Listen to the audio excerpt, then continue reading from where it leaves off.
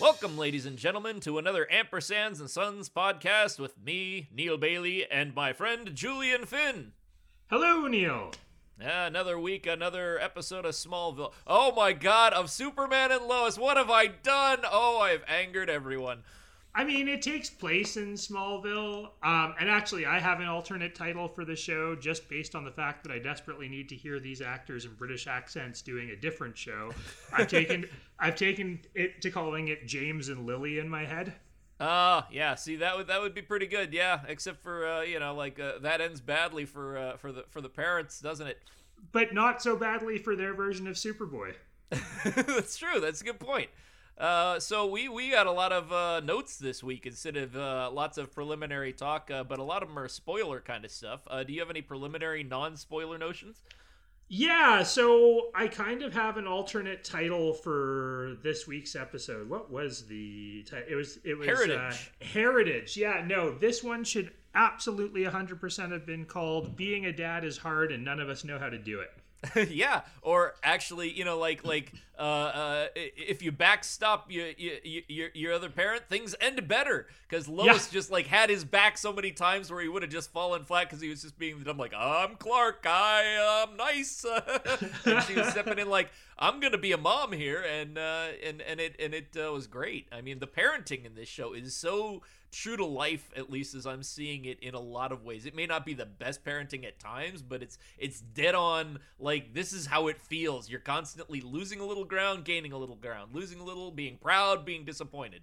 And we're learning that thanks to the magic of Jor-El and AI dads, that being a terrible absent father is kind of a universal constant. Yeah, or with your Sam Lane in there too. There's lots of broken parenting in here, or missing parenting. It's almost a Disney thing. Do you want to jump straight into some spoilers? Should we give people the warning? I think we should probably do a little bit of a recap first, and then dive into spoilers. Okay, so what happened?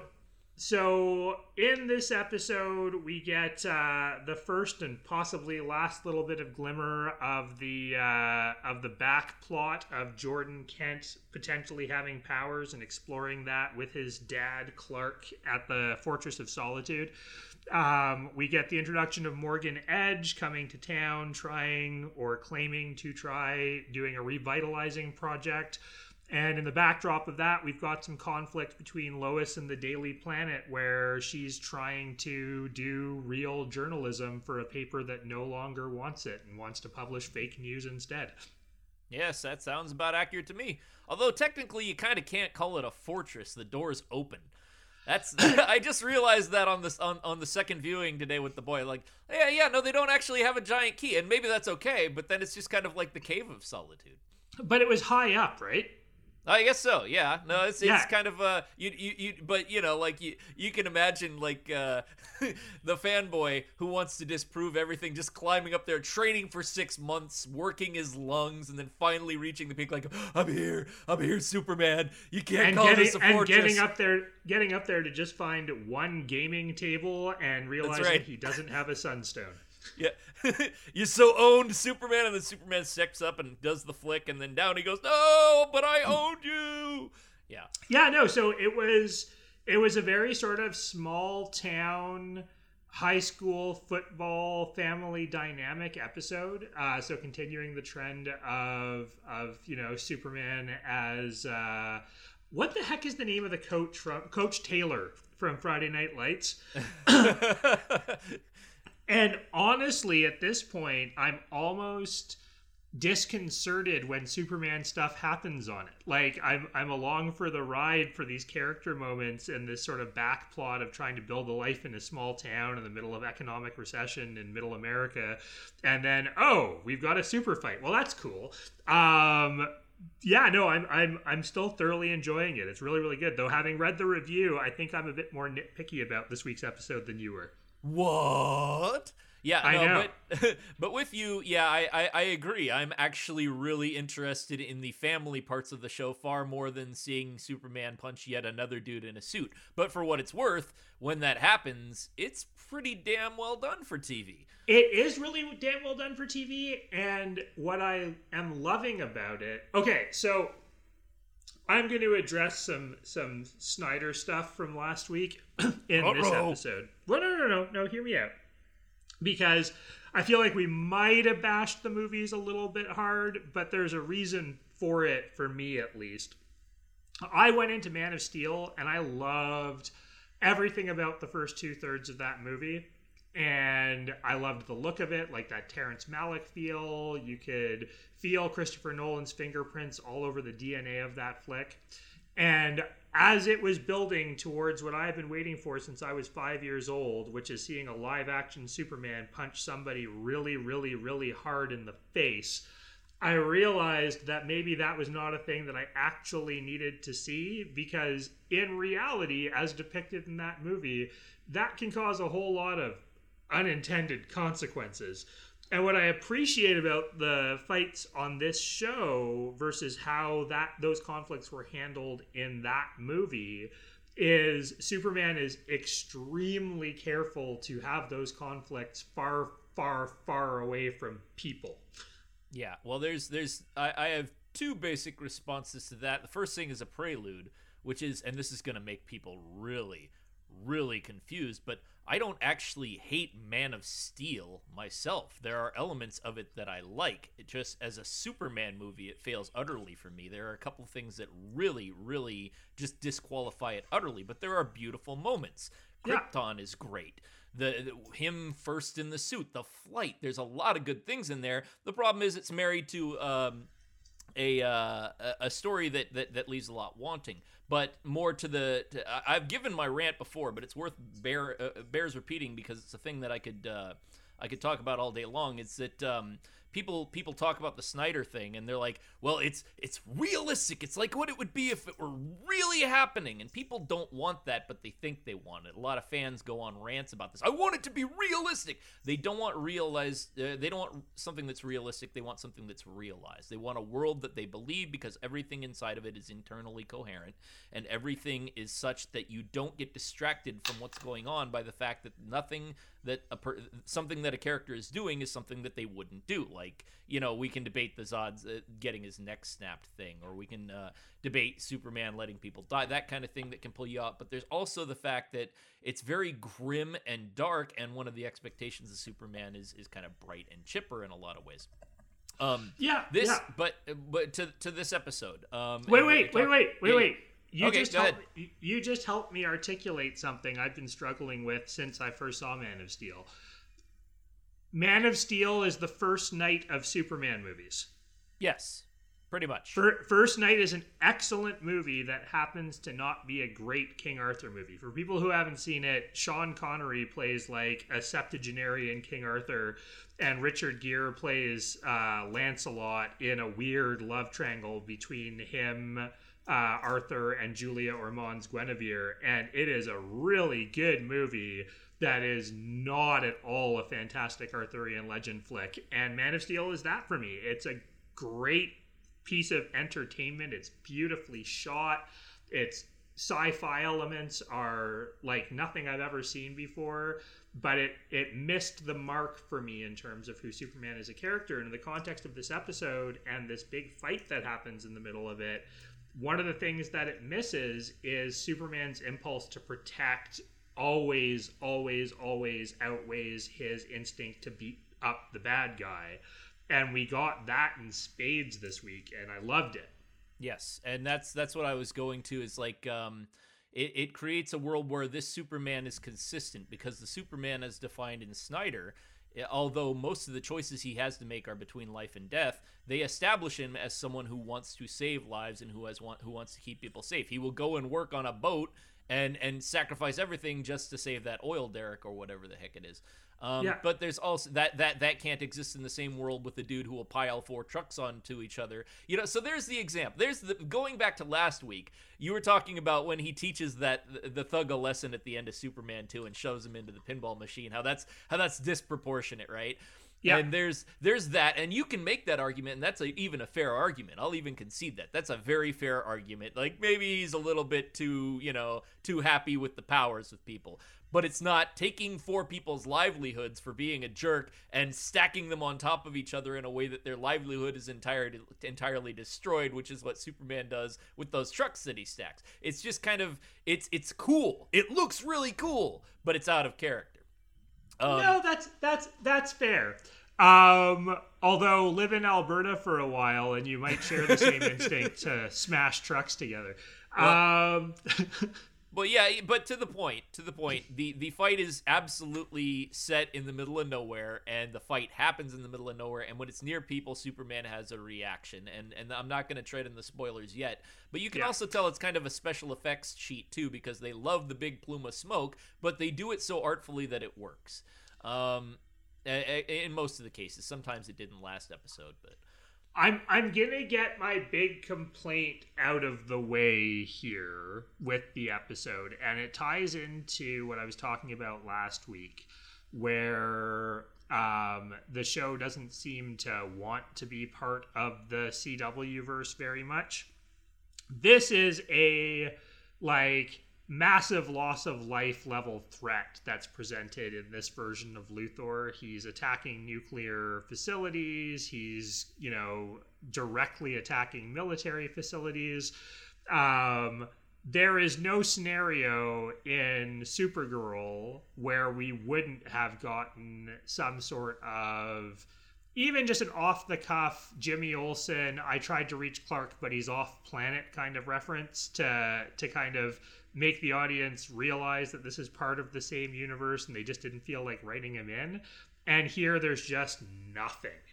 I excuse that in perhaps a way that is not defensible, but I do excuse that in my head with the idea, because to me, out of all the heroes in the DC universe, Superman is the primary. He's the one that leads the way, and he's the strongest, and he's the best. That is my opinion. Supergirl's stronger. Sure, this is true. I concede that. But I guess what I'm getting at in the sense that he is always going to be the most experienced. He's going to be the first one you can go to. He's going to be, other than Batman, who you can't reach by telephone. Well, unless you got a red phone, but we'll not go into that. But if Superman is handling it, the idea that you need to bring in other heroes is to me like I don't see that as much. Although it is a valid criticism, it makes sense because in this universe, Supergirl is equally powerful and equally as important and has been developed a lot more to be so, and it does create an inconsistency and an incongruity if you're someone who's watched all the shows. If you're like me and you're going in blind, you don't see it. And I mean, it's a little worse because Supergirl has established a government agency that she works with that specifically deals with extraterrestrial threats to the planet that is headed up by John Jones, the Martian Manhunter. They would be all over an alien spacecraft attacking nuclear facilities, and it's just absent. No mention of them. No, you know what I mean? Like, yeah, I do. It just for somebody who is watching this from the perspective of this is a show about a character who is established canonically in this other show, for it to just abandon those elements entirely is weird. I think we should jump into spoilers now, if you're okay with that, so that we can discuss the specifics of that. Deal. Okay, cool. Because, so spoilers forthcoming. Be ready for it. Because this is, it was the weak spot in the show that I didn't see before the review, because I always write the review on the cuff right after I've watched it, after I've taken my notes. And then always things pop up the next day or the next couple of days, and I bring it up in the next week's review or in the next review, if it matters. And in this case, it does matter. Because what happens is Luthor and Superman are fighting on the ground, and basically Luthor gives him the Luthor choice, the classic Superman the movie. It's like, you can get me or you can save a whole bunch of people, and Superman has to fly out and get the ship. And the fanboy in me was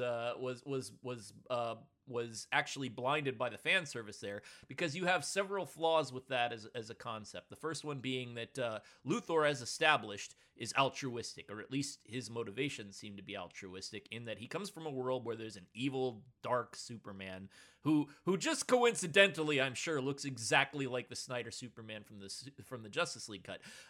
But he has this motivation to destroy Kal-El, because Kal-El will become something awful and kill a whole bunch of innocent people, ostensibly, we assume. And what Luthor then does is, while he's fighting a Kal-El who's willing to talk and willing to be persuaded, which is established pretty well, he sends a ship to destroy a major metropolitan area. And you can argue that Luthor knew that Superman would stop it, but then that goes against his character, because his character believes that this is an evil person, so why would he stop it? So it kind of breaks Luthor a little bit, but it also breaks the whole stuck in Smallville thing, for the same reasons you mentioned, because a ship is flying toward a major city that has tons and tons of people.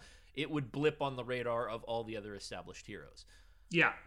And I'm going to push back a little bit on that, the first part of that flaw. So this episode made me reevaluate my, and this is going to be a running theory as the show evolves.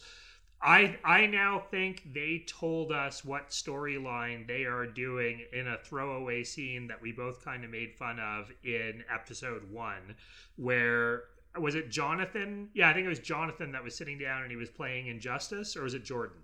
Yeah, I think it was Jordan. I think they're doing Injustice.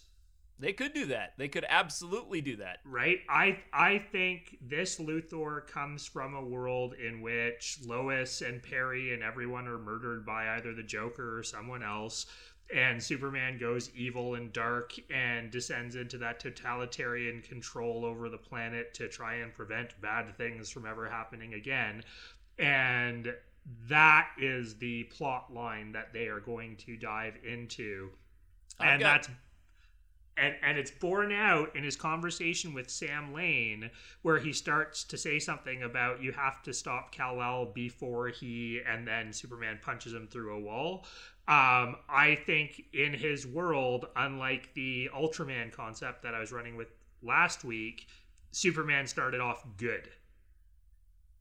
I think that is a plausible theory. I also think that I have the sneaking suspicion that they are not going to reveal it as a moment of fan service or as something that anyone else knows. I don't think it's going to... the more and more I watch, the more I don't think it's Alexander Luthor, the more I don't think it's Injustice. And the reason I think that is because they're making it different in many calculated ways. Like, Luthor as a black dude. Let's just get that out of the way. Has that ever happened before? I can't think of an example. There is a DC alternate universe. I'm just going to look it up right now. Okay, you Google it up, and I'll commentate a little bit on the things that I was mentioning. So you have this situation where the easy thing to do would be to go to Alexander Luthor, or the easy thing to do would be to go to the Injustice world, and it would also be the thing that the fans would know and love. But so far, that easy path, which they could have easily done with the Super Sons series, they could have gone straight through the Jurgens series and adapted it panel for panel. They could have done the kind of thing that Snyder did with Watchmen. Like they could have made it aping everything. Oh, I know that. I love that. But they're not doing that. So part of me thinks that they're trying to make their own thing, a thing that is not the same, but has similar qualities to things that people are familiar with. So it's realized, and so that it has an ethic of its own. What'd you find? I found Earth 9, which had a Black Superman, and Earth 23, where the Justice League is predominantly African American, and I can't remember if Lex is also black in that world. Yeah, the point being, it's not been in any real major media, and there's also a criticism to be leveled for this, but I don't know if it rings true yet. There was the departing writer who said that all of the bad guys on the show are black, and she has a very good point with that, because the bully who beats up Jonathan, or who beats up Jordan rather for kissing his girlfriend, and Lex Luthor, the ostensibly the villain of the piece thus far, is a bad guy. But that also is a story that's not done yet, and we don't actually know if Luthor is a villain. If it continues in this vein, the critique will become more and more powerful, because it is a show with a lot of corn-fed white people and very few, very little diversity. But it's also very early in that story, and we don't know what they're going to do entirely. If after a season that has not been rectified or changed or addressed in any way, there will be an angle of critique in there. No, and that's fair. And I thought about that when sort of analyzing this, but I think going to this episode that the Luthor choice is this is a Superman who has not gone bad yet, and he knows it because he's lived through it. And so it pulls the villainy aside a little bit. Although I'm going to have to rewatch it, but I feel like he actually killed some folks in this episode. That's another thing I was going to mention, is like thus far, it's a note that I took that I didn't write down because I wasn't sure of in the review. Is Luthor killing people? Has Luthor killed people? And it looks like he's injured them, very, very clearly. But I don't know if he has killed people yet. It seems like they're leaving it ambiguous, as opposed to like, I keep drawing it back to the actual context of the characters that we know and love now. It's not like Batman with machine guns doing things that will clearly kill somebody. It is left ambiguous, and it is I am sure intentionally so. And also, this version of Luthor is very, very clearly a soldier, and it brings up the interesting moral question of what is ethical in the service of what is good. I don't know, did you watch Agents of S.H.I.E.L.D. at all? I watched, I think, 2 or 3 episodes. It never really grabbed me. So season 6, spoilers for a 2 years ago series of TV, had a character who looked like a character who had previously died on the show but was not that person, from an alternate reality, who basically traveled from world to world, destroying those worlds, trying to prevent the spread of a universe-eating monster. And who the heck would write a story like that? and it brings up an interesting ethical qualm. Is it moral for a soldier to take innocent lives if it's in defense of the greater good, if he's protecting the entire planet from an existential threat? I wrote extensively on that. Curate ipsum. Yeah, you got a guy who goes world to world. He believes that he's killing Charlies because they screw up worlds, and they do. And so I have a soft spot for that as a character drive. Right? And so I'm not sold on, even if he did kill anybody, on him being the villain. I think the villain, in the context of this being a story about growing up in middle America and raising a family in middle America in the middle of economic strife, et cetera, I think the only real villain we're going to see this season is Morgan Edge, and possibly some existential questions about the moral use of Superman's power in the context of this Luthor. Yeah, or even in the process of stopping Edge. I think that there's going to be, they're going to confront liberal good intentions, and they're going to confront, for lack of a better way of putting it, redneck ignorance as to the way that corporate masters basically hold $1 in front of you and then screw you. So that's that. Yeah. So that's developing and complicated, and it makes us ask all these questions, and that's good, I think.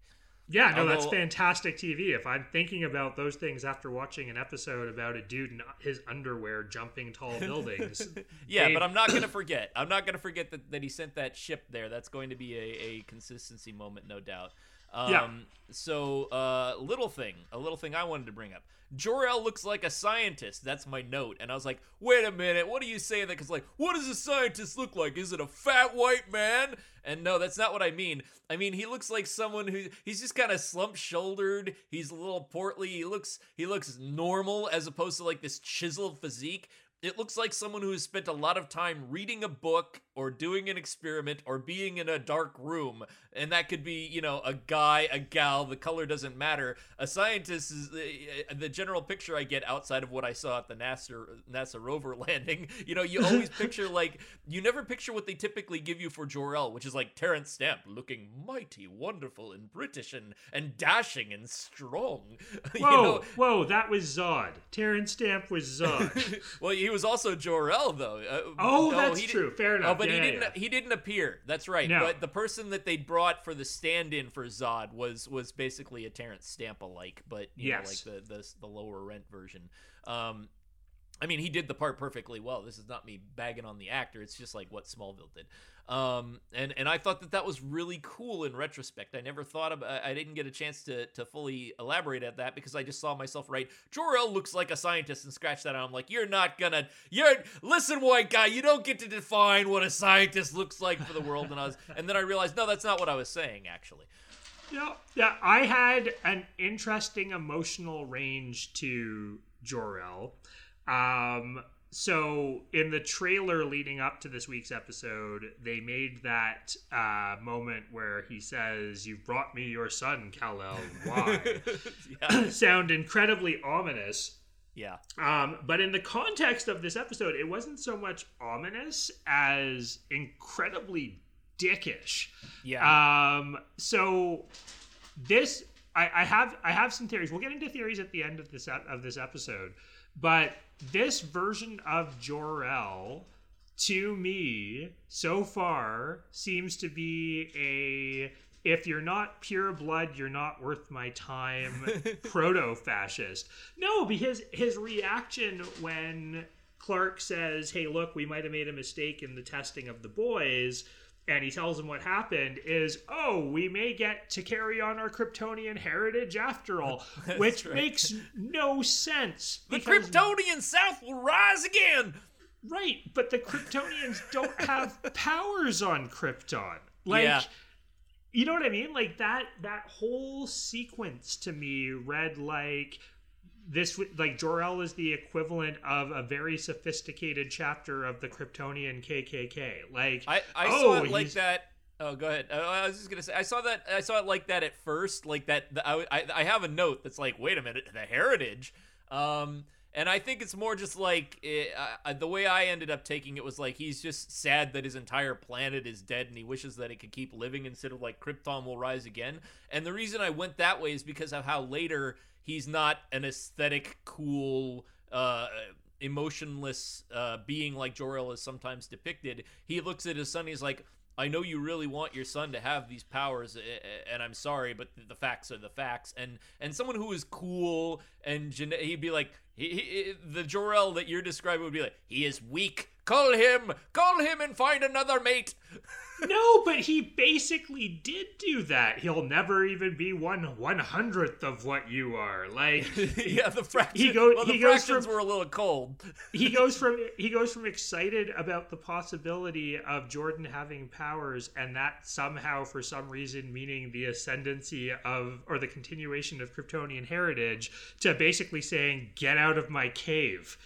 He did the Dewey Cox. He was like, "You're not half the boy your brother was. You're not even half of the lower half of the boy that your brother was." You know, like, it was just a weird interaction, and especially like, okay, so I grant that it's an AI, but we're supposed to read from the emotional cues that the AI at least knows how to fake emoting.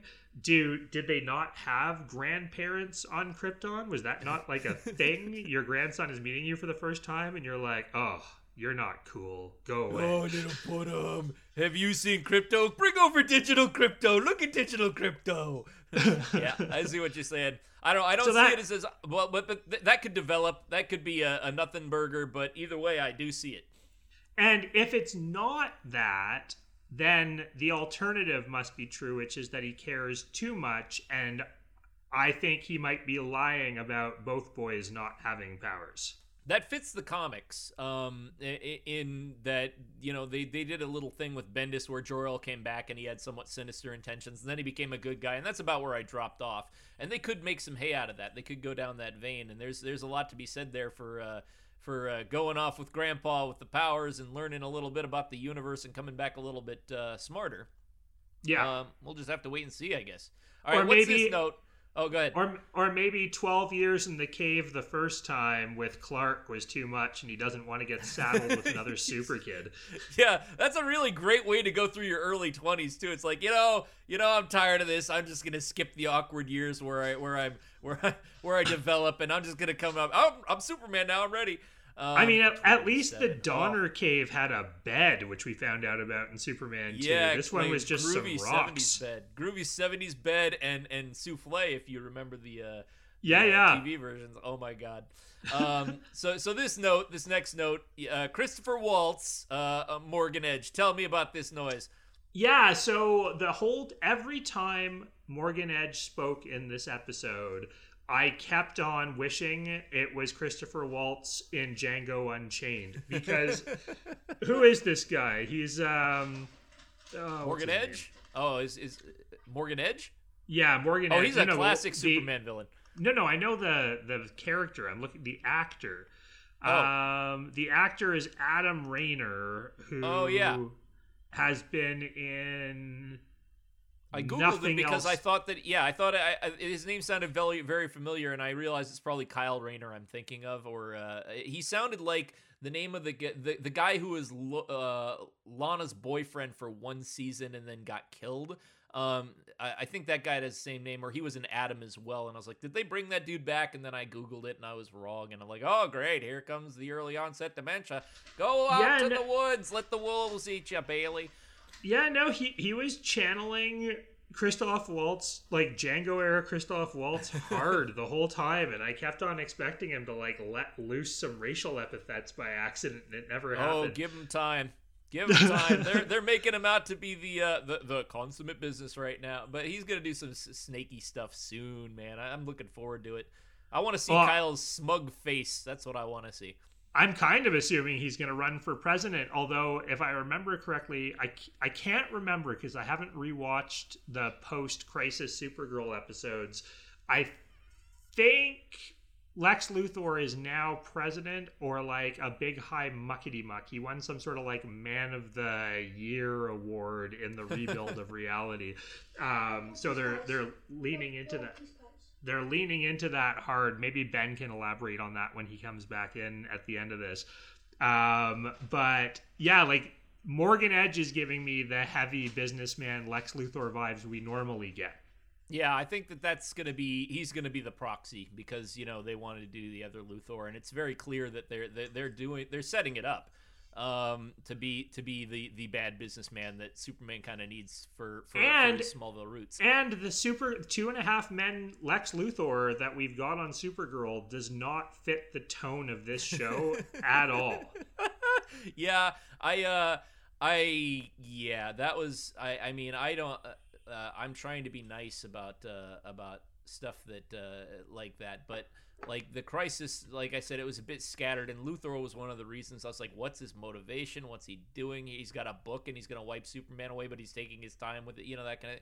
But it's clear that he was throwing his heart into the role. It's just it was definitely the Supergirl universe Luthor, not the Superman and Lois universe. Although Smallville's Clark Kent in that episode utterly redeemed himself for me by punching him in the face.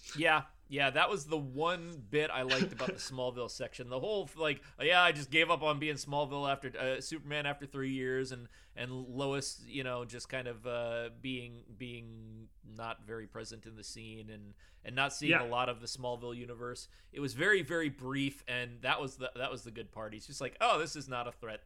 And it took me until an HBO special this year to realize why Chloe didn't show up in that scene. It's funny.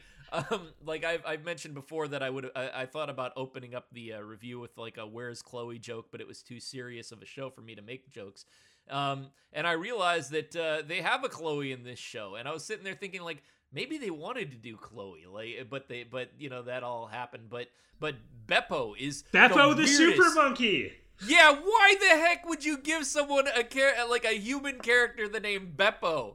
Like there's homage, and there's that's borderline offensive stuff. And I don't know what they were thinking. I'm hoping it's that they didn't realize the reference and that they were just like looking up random names on the internet. But no, that's it not can't be. an It accident. can't possibly be. Yeah, I know. I'm not gonna make an excuse for him. I'm just it's so that's Actually, the most I can't. cringy I decision can't they've say. made. I can't say that it's not an accident because you go back to the casting of Martha Kent in Smallville, and they had no idea that she'd played Lana in Superman 3. They didn't. I didn't know that, but that fits with the way that they approached the mythos. Oh my god. There's a scene in I don't know if you remember this, but there's this silver box set that came out of all the Superman movies right around the same time that Superman Returns came out. Yeah. And so there's this documentary about Superman on screen in there, and it's a really fascinating watch. And they interview her, and she's like, yeah, so I went for this, I'd gone for this casting call, and they were like, you're really good, and she's like, well, yeah, like I love the character. I played Lana in Superman 3, and they were like, oh, we didn't know that. That'd be super appropriate. Oh my god. Even if you don't like Superman that much, how can you ignore the most beautiful redhead out there? Or one of the most beautiful redheads out there. Like 7-year-old me was ready to move in. He was like, I will marry you. I don't care if it's illegal. Yeah, Annette has always been one of the most beautiful women that I've ever seen. But yeah, so I mean, I can't say that they don't know, but Beppo would be a super weird last name to give someone by accident. Yeah, Beppo is slightly odd. Well, have we covered our notes? Should we bring in the boys? We didn't cover the clunky writing moment at the end. Oh yes, hit me with it. And we didn't really dive into all of the awful parenting on this show this week. Which I think was more egregious than you did. But so there's a moment at the end where he's having a heart-to-heart with the boys. And he says something along the lines of, I've now realized that I haven't done a good job balancing being Superman and Clark Kent. Like I haven't done right by you guys. And I'm like, man, they're 15. How are you just realizing this now? Son, I should have spent more time getting to know you and less time training my body and mind to kill you with a machete.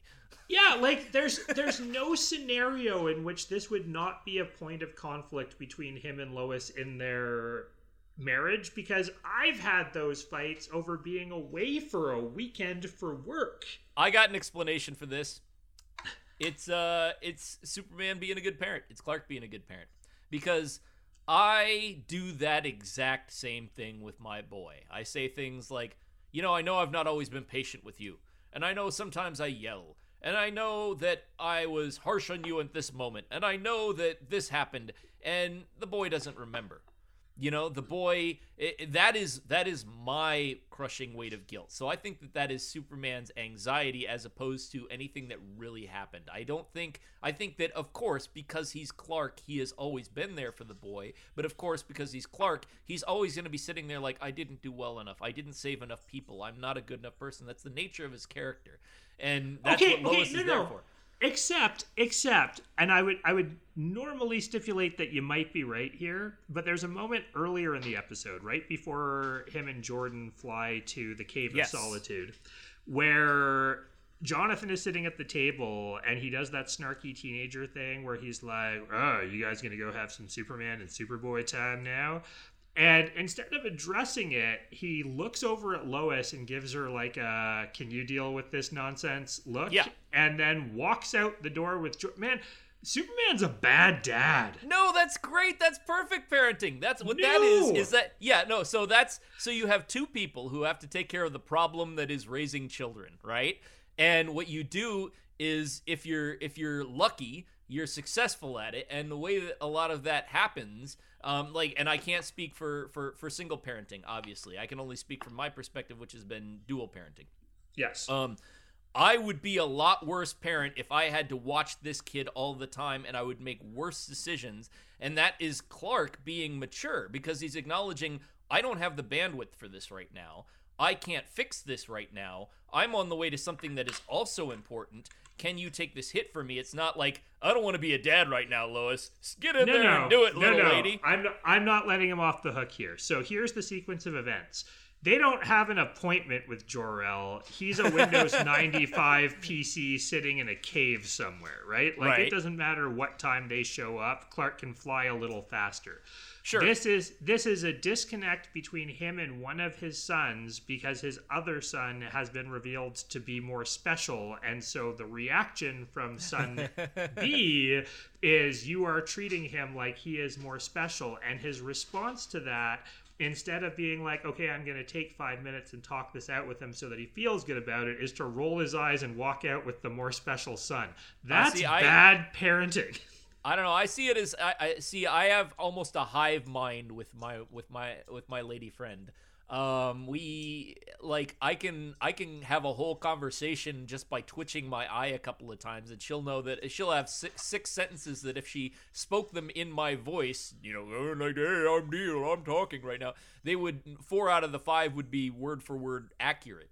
And I think that everything that you say right there is true, but I think implicit in that look and the way it was acted is a lot of the, I know I really should be spending 5 minutes here, but, I really also got a lot of stress on my head. Can you help me out here? And I think What stress? They get to the cave and he gives Jordan a big grin and he's like, yeah, son, this is my other home. Isn't it groovy? Okay, so I'll tell you what stress. All right, I have enough problems solving a normal powered boy, and the way that he constantly stomps on me and breaks things in the house and doesn't put things away. Like, if that boy suddenly developed the ability to spit fire from his eyes, I would be pooping bricks. And I wasn't about to say pooping bricks, but I'm trying to be I would literally have to change my pants every 3 hours until it was resolved that the child could not actually fly.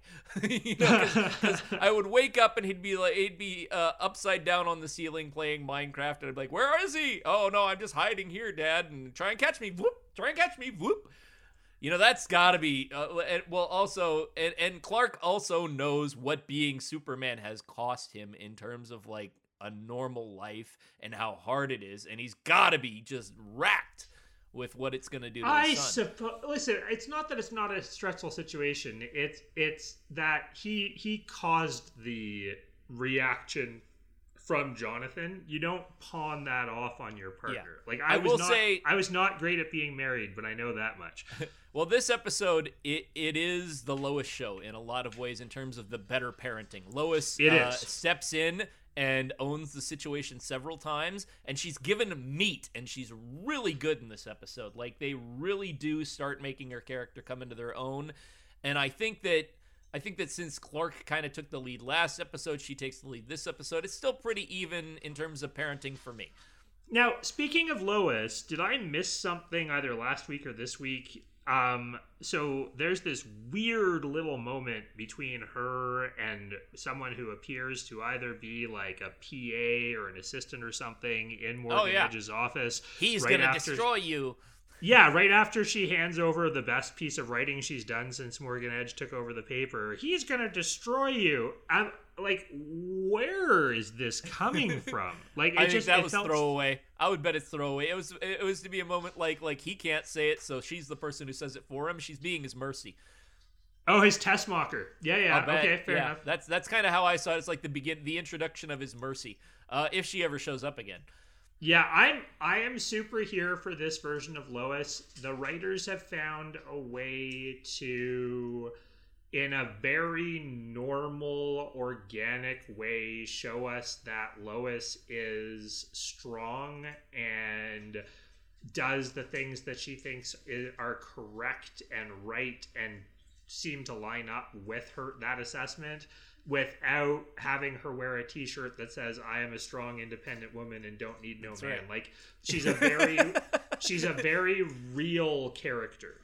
Yes, and honestly, I expected her to be the weak spot. I expected it to be the thing where they would fall down, because she doesn't have an incredible amount to do that is not existential in the show yet. Right. But they're making existential hay. And I'm really enjoying it for that. I could actually see Erica Durance's Lois growing up to be this character. Yes. With a lot of growing up in between. Yes, yeah, she's very bubbly at the end, even at the end of Smallville. Yeah. But was that the clunky writing bit, the PA?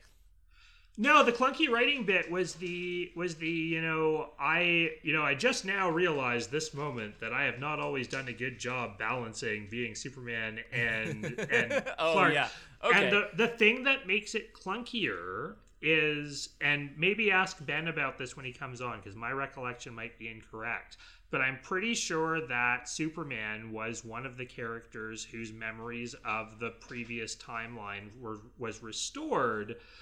And so that moment to me is so epically weird because from his perspective, he didn't have 2 kids a month ago. He had one and it was a baby.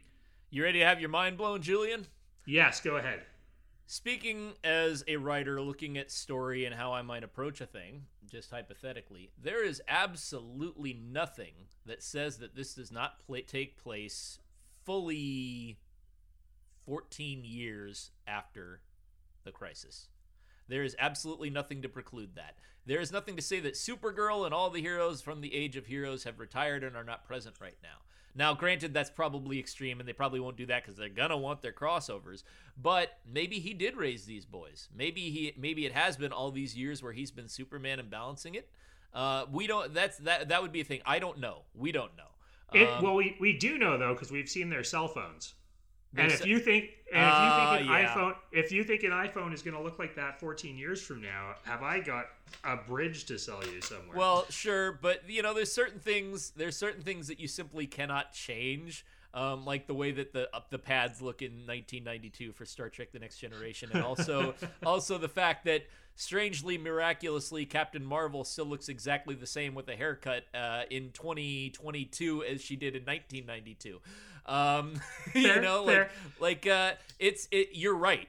You're not wrong. But at the same time, I actually give them the blessing. I'm making the sign of the cross right now to actually go forth and fudge that detail, as long as it makes the story consistent.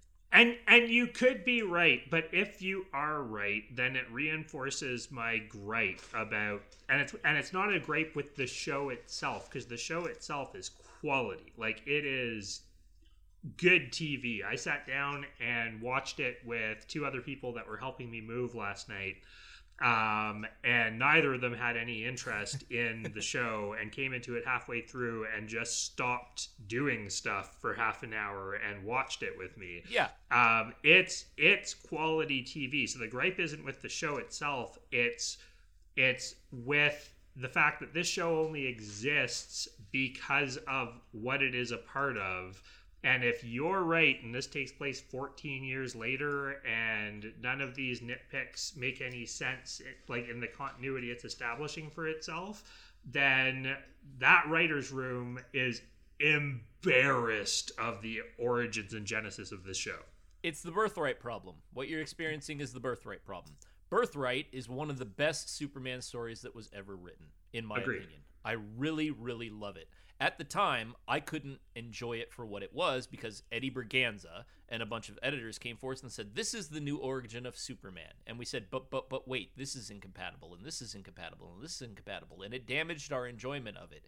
And in retrospect, I wish I had been able to enjoy it for what it was, because 15 years later, it's still insanely good.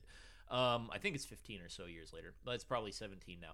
But anyway, but no, it is. I completely understand. I completely understand that it's the same way, because what they have done is they said, "Here's your expectation," and then screw your expectation. I'm going to be very upset if they do try to pull him into a crossover without ever addressing where this fits in the greater CW verse, or if they don't sort of go back and revamp some of their existing properties to give it the same level of treatment. Because if you can make a superhero show this good, make all of your superhero shows this good. Yes, there's no reason you can't go from one season to the next and jack it up. But I think that my hot take is that I think they're going to continue to make it its own separate thing. I don't even know, like, if I had to make a bet right now, would they put him in the crossovers? if there are crossovers, I would say it's 50-50 because I know you need Superman if you're going to do a giant thing with everybody and everybody shows up. But at the same time, I think that they're so, at least so far, and we're only 2 episodes in, we got to remember. I think if they're gonna stick to this very, very serious take, and I say that respecting it, I think that they're gonna realize the incompatibility and shy away from it like nobody's business. Fair. Oh, and it should be noted, weird little Easter egg, the black suit that he's got in the flashback scene. No, I'm not going where you think I'm going. It looks to me like the fake Superman that was created when Dr. Light had the Book of Destiny the first time we are introduced to that book on Supergirl in an earlier episode. See, I missed that one, but that I see it as a commentary. I do. I see it as the writers saying, like, very sneakily, because they can be like, oh no, this is actually the Injustice Superman, don't worry. But being like, we're not going to be like that guy you see on the screen. We're going to be like he used to be. In a lot of respects. And the writers on this show like doing stuff like that. My favorite moment of Crisis was Brandon Routh suiting back up as Kingdom Come Superman. Yeah. Did you see? Okay, I saw that too. Did you? The other thing, did you see? Like when they drive up in the station wagon, I do believe they're going down the same country road, and I could be wrong. It could just be my hazy memory, but it seems like the same country road that Clark would go down and up when he was driving to Metropolis in Smallville. So one of the things, except I don't think they're in the same state. I don't believe that Metropolis is in Kansas. And well, it could be the end of the drive, but it looks like a visual homage a little bit. They've done a very good job, and I include Man of Steel in this and Superman Returns. Actually, Man of Steel, not so much. They did change it pretty drastically, but Superman Returns, Smallville, what was his name? Gerard something. Superboy show. Butler. Oh God. No. I know this. Not Gerard Butler. No, not Gerard. No. I know Gerard. Not Gerard Way, because that's the.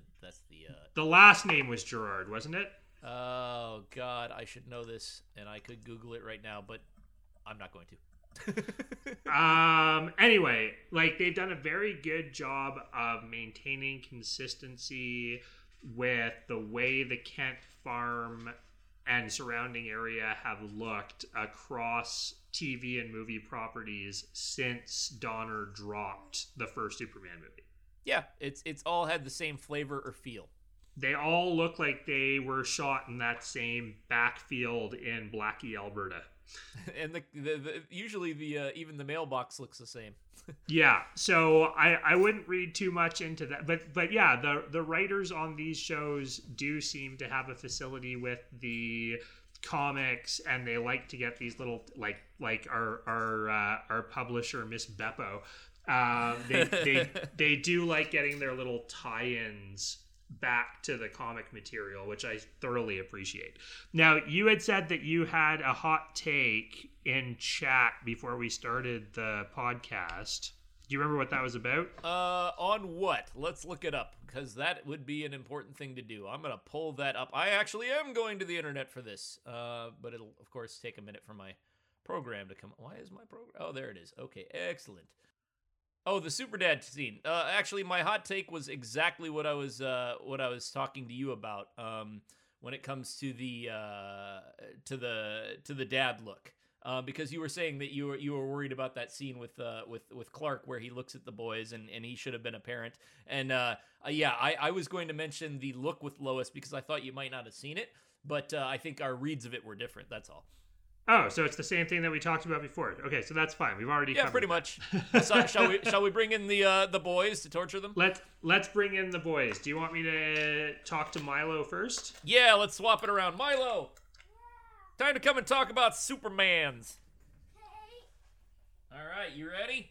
Yeah. Remember, speak directly into the mic this time. You were very quiet last time. You quiet guy. All right, here's the headphones, and go on. Milo, how's it going? Good. So, while your dad can't hear this part of the discussion, I'm going to tell you something that I disagreed with him about in his written review. So he's not going to hear this until he starts splicing it together. You ready? Yep. So he said that he thought that the naming Jordan after Jor-El was a little too cute for him. But I think, and maybe you agree or disagree with me, I think that what he's trying to do is name both of his sons after one of his fathers, and it's actually super awesome and exactly the kind of thing that Superman would do. What do you think? Yep. You think I'm right? Yes. Yeah, you make sure that when this is all put together, you tell your dad your friend Julian is right. Okay? Okay. Okay, so what did you think of this week's episode? I thought it was cool when I actually saw him fighting, and it didn't look so good when he actually just punched him and sent him flying down, and the guy in the suit, which was Luthor. Which is Luthor, yeah, fair enough. What did you think of the scene where he pulls the mask off of Captain Luthor and it just turned out to be a robot? I thought it was a trick. And then later, I saw that it was just a different evil Superman in a different universe. So what do you think? Do you think that this version of Luthor is a baddie, or do you think he's actually going to turn out to be a good guy who's just confused about who Superman is? I think it's going to turn out to be a good guy, Luthor. Right on. Me too, actually. I think your dad and I are going to get into spoiler or theories a little bit afterwards. But yeah, I think you're probably right. I think that this version of Luthor just doesn't understand that not every Superman is going to turn into evil, dark-suited, burn everybody down Superman. So what was your favorite part of the episode? My favoriteest part was the part where they actually got the kid tested. So when they went to the Fortress of Solitude? Yeah. Has your dad ever shown you Empire Strikes Back? Oh yeah, I've watched that before. Did it give you the same kind of feel as when Luke goes to Dagobah to get trained by Yoda? Yeah. Yeah, that's everybody's favorite part. I love that. What was your least favorite part of the episode? What didn't you like? I didn't like how he was trying to hurt Superman, and he's like Superman, so he's super powerful. But his powers are coming from that kryptonite-powered suit, and now he doesn't have a suit, and he doesn't have a ship, and he doesn't have enough kryptonite. So now he's just some guy. Yeah. So until they get the pieces to repair the suit. What do you think the pieces are going to be? It seemed like it had to be something kind of special. Do you have any ideas? I have an idea. Lay it on me. Stuff from his planet that exploded. Oh. Yeah, that could be possible. Or maybe they'll have to go and rescue pieces of his exploded ship. Yep. That was cool. I loved the scene of the spaceship exploding and Superman getting knocked back by it. Yeah. We don't get to see that kind of thing very often in these stories because it's hard to write challenges for a character like Superman who's so powerful, right? Yeah. Yeah? What did you think of the... Think of writing a challenge about him right now. Right? Like, how do you write conflict for a character who can throw mountains? Yeah, like he can even throw, like the earth. Yeah, probably. Some versions of Superman. He's been kind of overpowered in the past. So, what do you think? Do you still think that Jonathan's going to get powers? Do you think that Jordan's really as weak as Jor-El says he was? I think they're both powerful, but one's hiding it still. Oh, you think Jonathan knows he's got powers and is hiding it? Yeah, and he's not trying to show it. Oh. Unless he has to. That's a cool theory. I kind of dig that theory. We'll see if you're right. Yep. You gonna watch it again next week and share your thoughts again with us? Yep. Awesome. Thank you so much, Milo. Okay. Okay, we'll see you next week, buddy. Say bye-bye. Bye-bye. All right. Good job. All right, and I'm going to get you Ben right Oh, now. stop. Oh, hang on. The boy just ran into the microphone cord. Live radio. That's recorded. Oh, okay, get out of here. Oh. Okay, so you got to talk right into the microphone. All right, here we go. Hello Hi. there, Ben. Hi. Wait a minute. Is that Ben? Yeah, it's me. I can't tell. You took your glasses off. It looks like an entirely different person. Get it? It's a Superman joke. It's just a Superman joke. How you doing? Good. Yeah, no. What did you think of the episode? I loved it. Yeah. What Yeah. was your favorite part? Like that flashback scene at the end, like. Oh yeah. Oh, the creepy one. Yeah, that freaked Milo out too a little bit. Like, what do you think what do you think it's saying? Do you think that that there is a world where Superman is evil, or that Luthor has got the wrong idea? There is probably a world where Superman is evil. Like, Yeah, I think that's more likely too. Yeah, I think that they're definitely leaning into that multiverse, huh? What about Yeah. the fight scene? that was fun. Yeah, you like that? Did it? You think it was better or worse than the first one? Better. Yeah, no, I thought Yeah. so too. I thought it was clearer and it had more dynamic attacks to it, and it made sense. But they did the old robot-aroo, like Luthor. He had a robot for a head. What do you think of that? Was that I thought- silly or was that serious for you? It was kind of a smart idea. Like, just.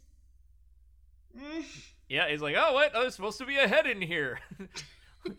I like that, he punched him and his chest cratered in, and he's like sitting there like, maybe I shouldn't check his pulse. Maybe I should pull off his head. But of course, he's Superman, so he would kind of know something was fishy.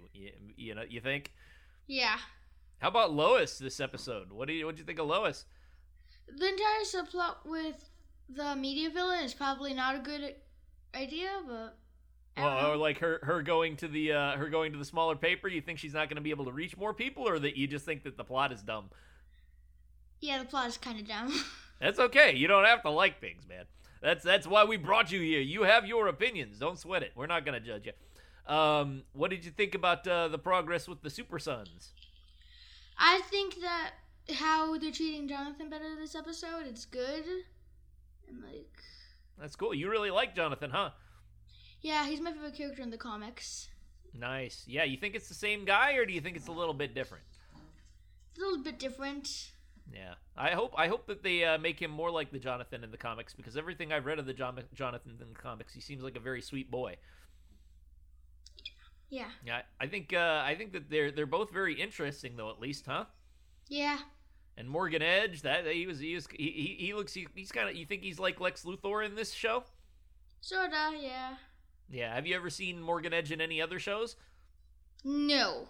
Yeah, he's well, basically in the shows or in the comics, he's kind of like a Lex Luthor light kind of guy. He sometimes gets involved with something called Intergang, which is like this Metropolis gang that has superpowers that fight Superman. But sometimes he's just on his own, and sometimes he's dead, sometimes he's alive. He's all over the place, but he's in the comics all over the place. He's not some random guy they threw in there. But what else happened? The actual way that the parents and the kids got along. What'd you think of that? Did you think they were being good parents? Did you think the boys were being naughty? What'd you think? I hated all the fighting in this episode. Like, it was too drama filled. Yeah, there was a lot of drama. It was they're definitely having a family that's having some conflict. That's for sure. Instead of chill people. I guess that's part of the story though a little bit. What do you think about the next couple episodes? You excited? Yeah. Cool. All right. Well, if you had to give this thing a rating, like out of 5, what would you say this episode was? I think it would be 5 out of 5. 5 out of 5. All right, I'm going to throw back to Milo because I've been meaning to ask you, and I'm going to start asking him. Milo, do you think out of 5? What do you think? 1 out of 5 or 5 out of 5 in terms of like how good it was?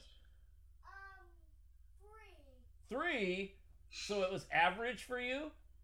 Okay. Well, Milo went 3. What a harsh critic. I guess I see my son in him a little bit now. But yeah. So will you be willing to come back next week, or are you done with the show forever? I'm willing to come back next week. Woohoo! Woo! All right. Well, I look forward to probing you. And, if you put on the glasses, just be sure to warn me you're the same person because, like we Superman fans, we never know a person is if they take off their glasses. Like, watch this. I'm going to change myself entirely. I'm going to take off my glasses. Boop. Who am I? I'm Beale Naily. I'm some strange guy. Who am I? I don't know. Nobody knows. All right. Well, it's a pleasure talking to you, Ben. I'll have you hand you back to your dad now. Okay. Take care, buddy. Okay. That was fun. All right. Hello. Yeah. Hello. Yeah, that's good times. Milo, did you hear the ratings? So yeah, Ben went with 5 of 5, and I asked what Milo's rating was because I was like, maybe we should give it a 5 out of 5 or 3 out of 5 or whatever the kids think, so that they can give their. Milo says 3 out of 5, and I'm like, that's my boy. Harsh. No, but like.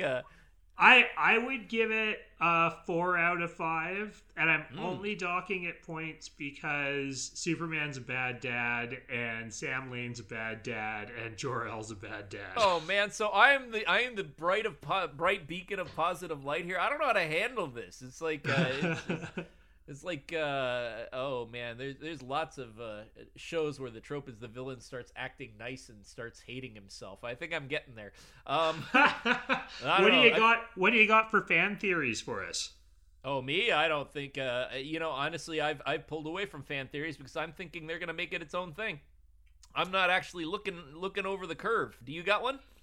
Yeah, so I know where you're coming from, but I still think ultimately we're dealing with writers who like comic books and are familiar with the source material and are showing us that they're willing to plumb that source material even if it's to subvert expectations. So like I said earlier, my theory about it being Alexandra Luthor has evolved into, I think this is going to turn into some sort of weird morphed version of Injustice.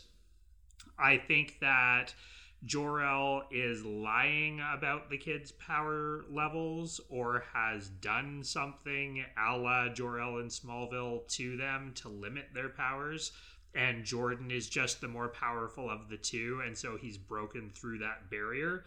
But I think there's something fishy happening with proto-fascist Crypto Dad. And yeah, I think that if the show keeps going the way it's going, the real villain in this season of the show is going to turn out to be corporate America, which is an interesting take for one of these shows. I agree, but I do think there is a bigger villain going forward, and I think it's the people who cut the trailers, because they seem to make it all about the drama, like Jordan whining, I'm just tired of you being my super dad, storming off, and like, oh my god, and then an explosion, and it's like, it doesn't actually give much of an idea of the tone or the flavor of the show at all.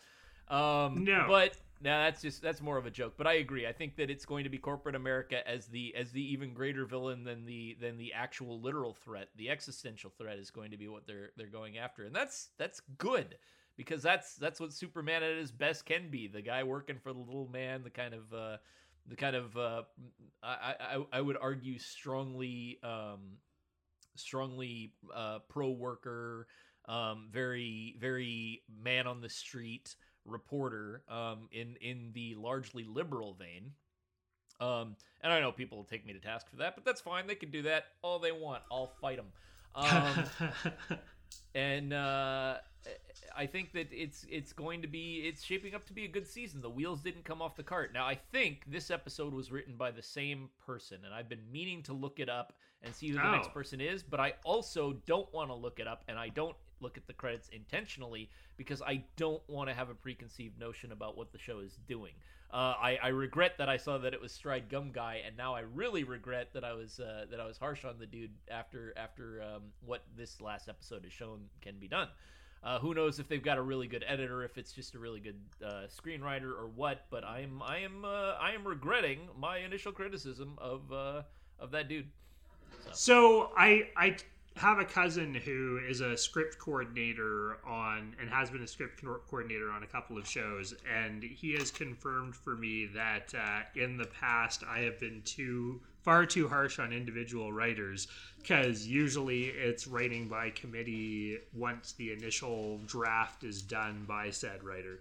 Yes.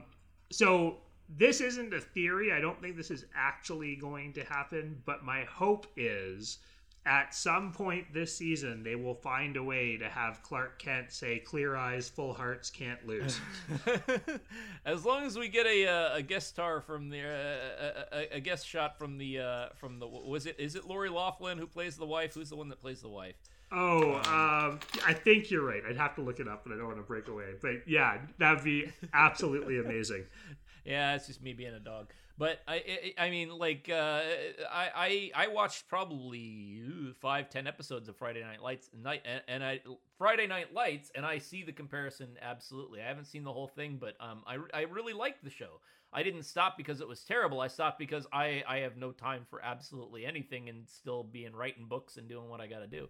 So everybody points to The Sopranos as being the start of peak TV, and I disagree.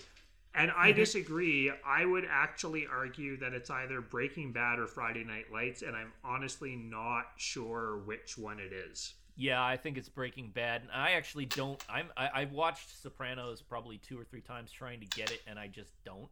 It's just bad people doing bad things and being bad and nothing ever really happening to them, except for some of them die. But it's not because of what they did. There's no moral. It's just kind of nihilistic. But I could rant about it all day. But I think that that's when peak TV began. I think that that's when people realized, oh, people want a coherent narrative that stretches across the thing. And I think Breaking Bad is where it leapt into motion. I think, actually, no, okay. Here's a very asterisk-laden proclamation. I think Lost is where peak TV started. I don't think Lost is peak TV. I think Lost is where it started. And the reason I think it's where it started is because you have Lindelof, who's an absolute genius of story, who is set loose with what is clearly a J.J. Abrams mystery box. And he had to close a lot of loops he didn't actually have to close. And I look at that as the beginning of when people realized, okay, a long-form story with a beginning, middle, and end is what we actually want. When people started acknowledging that over writers. And before that, I can't think of anything. I mean, Smallville actually kind of started down that path. They were like, Babylon, we're going to end it. Babylon 5 was the first instance of a showrunner going to the studio and going, I have a 5-season show. It has a beginning, middle, and end. I would like to make it that way.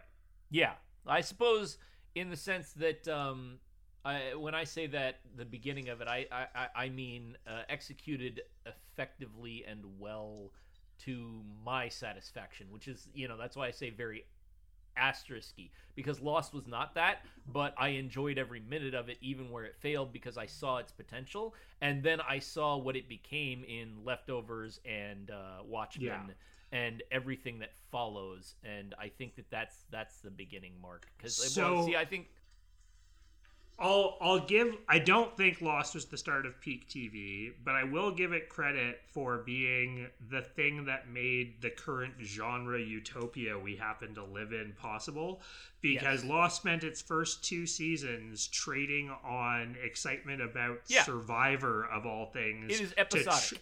But it was trading on a reality show to trick everybody on the planet into watching a science fiction show.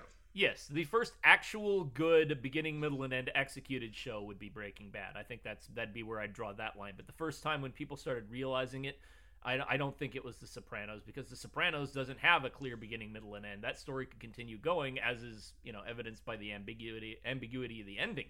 That cycle just continues forever. But it Lost goes on and on and on and on. But Lost did do what no one else had done before did in American TV, which was it broke the cycle of the 22 episode season, right?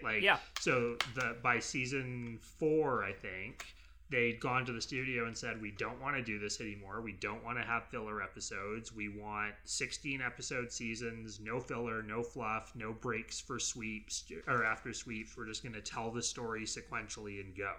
Right. Yes. And that was not a thing. And now we get that all the time. We get stuff like Watchmen where we get 1 10-episode season and that's it. Yeah, and it's brilliant. You get things like Fargo. You get things like Legion. You get things that whether you like them or hate them, they are designed like a novel. American Horror Story. Yeah, Oh man, Yeah. you know, yeah. Well, I've only seen one. To be fair, To be fair. I've only seen one season of American Horror Story, and I understand why people like it. It's not for me. That's all, and that's Fair all I have enough. to say about that. All right, so next week we've got The Perks of Not Being a Wallflower, which I love that title so much. Clark shares some of his Kryptonian history with Jordan and Jonathan during a family breakfast. That'll be interesting since he doesn't actually have any Kryptonian history. Meanwhile, Lois and Chrissy dig deeper to uncover the truth about Morgan Edge. I am ready for it. I am excited. I am actually really. I only had one show I was eagerly watching, and it was going away, which is WandaVision right now. And I was like, am I going to have to go and watch Better Call Saul for the 7th time? And that sounds like hyperbole. That's not hyperbole. No, that's fair. And the only reason I'm not watching Watchmen and Leftovers again is because I don't like being suicidal. You know, Hey. I love them to death. I love them so much. They're my favorite things, but I can't watch them unless I'm in a particular mood away from my playlist that will try and kill me. Only the first season of Leftovers is depressing. The rest of it is just weird and glorious. Well, there's lots of depressing in the latter half, but it's I've come to terms with it kind of depressing, and that first season is like everything is terrible. Yeah. But I have a comment. One of these times during the podcast, I'll have to go on my rant about Schmuck Lure and Schmuck Bait, because I'm sure that will come into the Superman and Lois discussion. But with regards to the Leftovers and my theory, it's changed the way I write novels. That's how good of a TV show it is. So but we'll get I into will make that. you this promise. Once I get set up in my new house next week and I've solved the echo problem, I am going to recut a trailer of The Leftovers with everything is awesome as the theme song. I will totally watch that and probably cry. Fair. All right, next week, The Perks of Not Being a Wallflower. That sounds pretty good. All right, until then, I'm Neil Bailey, and this is Julian Fenton. Goodbye, Julian. Goodbye, Neil. Have a delightful week. Yes, to the Phantom Zone with us.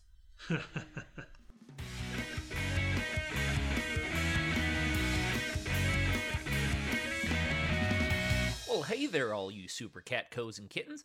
I'm not going to ask you to like or subscribe or add us on Facebook or Twitter because, frankly, I just don't care.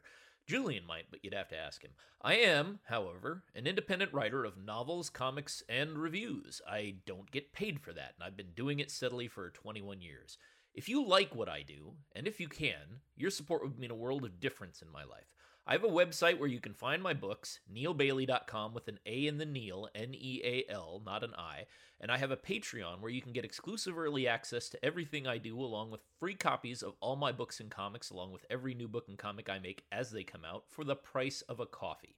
Get yourself on over to www.patreon.com/neilbailey and tell them Neil sent you. Thanks for listening.